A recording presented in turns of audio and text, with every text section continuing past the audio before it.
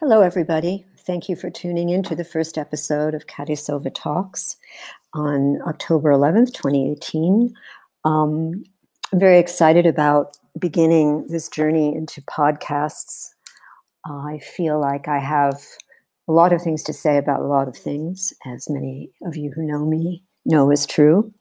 So I wanted to start today talking about the authentic self and how, when we locate the authentic self, we reduce or even eliminate a great amount of our stress. Most of our stress, I believe, comes from our worrying about conforming to our society, our parents, our teachers, our lovers, our mentors, placing ourselves in a form that doesn't necessarily match the form that resonates with our soul and spirit. And when we do this, of course, it's at the influence of an external force. And most of the time it's society, media, publicity telling us to look like this or not to look like that, or to behave like this, or to fit into this category or that category. And it may not be a category that you fit into at all. And in fact, even thinking about things in terms of category can bring us to something that's quite uncomfortable. Better not to use labels.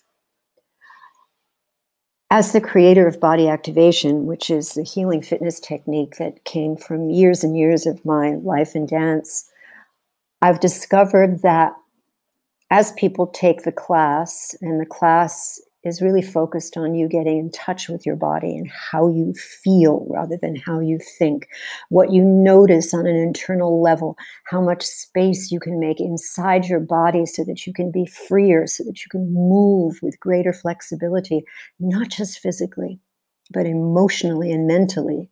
That as students do this, they also start to find a greater pathway towards self-love. When you start to feel good about your body, something happens. It's a trigger. Of course, it triggers all sorts of endorphins, serotonin, all of the chemicals that make you feel good, that get you out of that tight fight or flight state. And as you do this, and through meditation guidance, I have found, you start to realize where you're holding tension and where you're holding stress in the body, in the spirit, and in the mind. And what I've found through my experience of teaching for many, many years is that most of this comes from either past trauma or the need to fit in, the feeling of being uncomfortable and not being able to identify why, thinking that you should do something, you should be something that isn't quite in the harmonious vibration with who you are in your deepest truth. So as we get deeper into our physical bodies, we start liberating the tensions that cause us to close up, we start to move into the feelings, the emotions that we carry inside of us. We get out of the thinking body, out of the mental body, out of the rational state, the I should, I will state, and into the state of allowing, of feeling, of sensing, of intuiting, of really finding that natural state that we can identify with. And this is the state that brings us into a harmony. This is the state that brings us into finding our authentic selves. If you look at the transgender community right now, this community is making enormous headway. Why? Because finally people are speaking out. Finally people are saying, I'm not this and I'm not that. I'm this other thing, and it doesn't require a label. I'm a human, and I feel this way about myself. And I think there's an enormous amount of material to learn from this community because they're so articulate and poetic about their way they're presenting the predicament of uncomfortability over many, many, many decades where they have not been accepted. Same thing with the gay community. Same thing with any, in quotes, alternative community that doesn't resonate with the stricter form of society as it's come up through the centuries. Now we're starting to break down walls. Now we're starting to say, what does it matter who I love? What does it matter what I look like? What does it matter what I dress up as? What does it matter how I express myself? Isn't this the beauty of life? Our differences, our walking into this authenticity that doesn't conform with your idea of what should be. You being the other. We give other people too much power. We give society too much power. We give media and publicity way too much power. All that is a way for people to make money by telling you that you're not good enough, and that when you buy this product or you buy into this concept, you will be deserving of a better life. No. You are deserving of a better life simply because you exist. You are deserving of better life simply by being who you are. There is no one on this planet or any other planet who is like you. And this is what makes the world go round. This is what makes life beautiful, not conformity, but individuality, the different colors that we paint life with that come from our soul's intention. And our soul's intention, each one of us has an intention, a soul intention, but we ignore that intention right from the beginning, from the time we're tiny kids and we're told, don't do this, do this.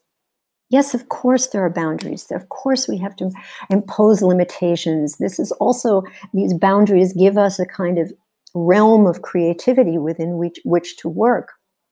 But first we have to recognize, who am I within this realm? Am I that, or that? Maybe not. I'm something else. What is it?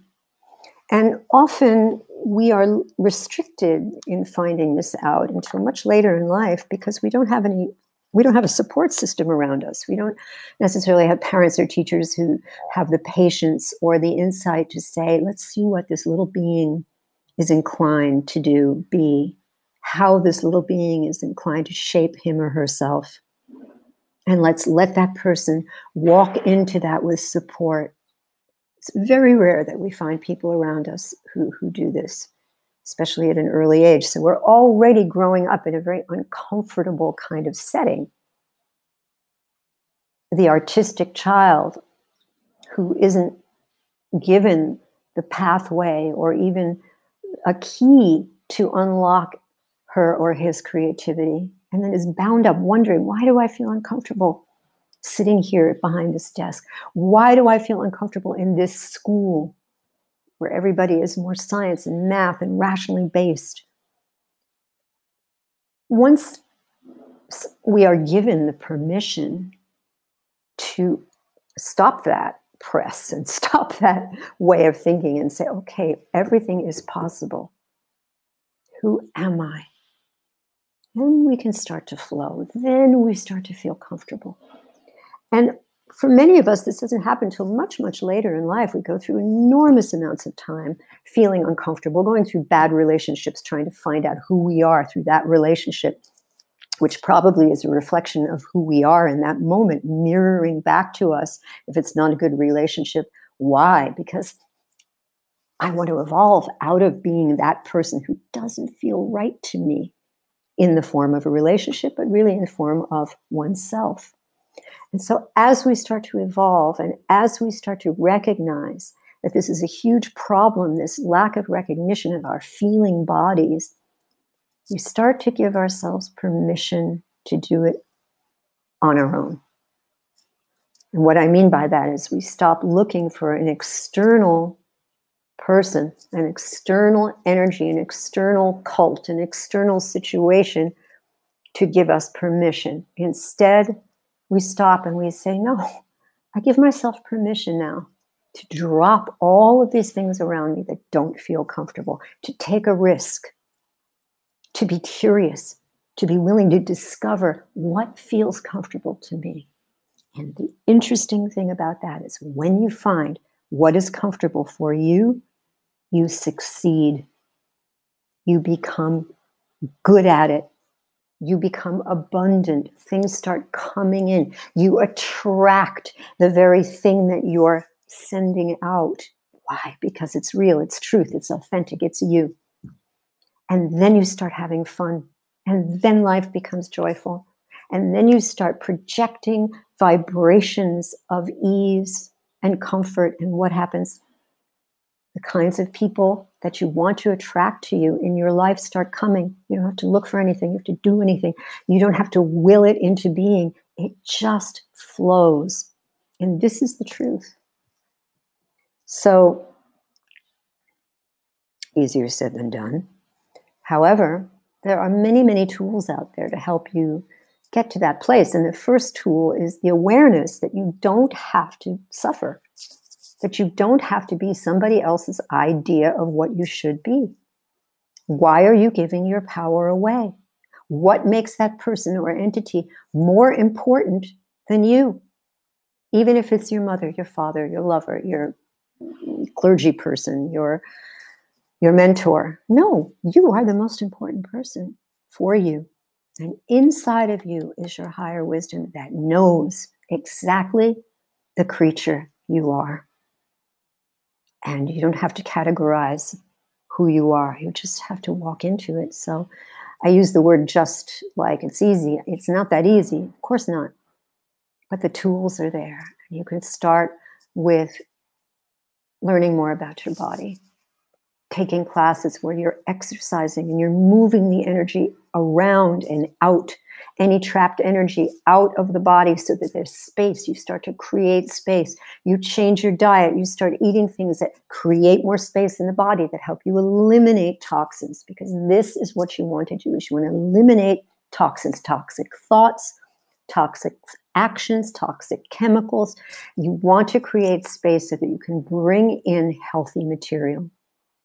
You research, you look up what are the good foods? What are the things that are contributing, will contribute to my well-being? What are the exercises I can do to create more space? It always has to do with stretching. It's great to build up muscle and stamina, but you must also stretch. You have to open the body. Look at all the people who are bound up sitting behind desks, and their hips are so tight, and their necks are so stiff, and their backs have no juice. We don't want that. We want to be juicy people so that we can live a juicy life. So you have tools, you have meditation. There are many, many meditation podcasts and various places you can go on YouTube and Spotify and elsewhere. There are many people, inspirational people you can listen to.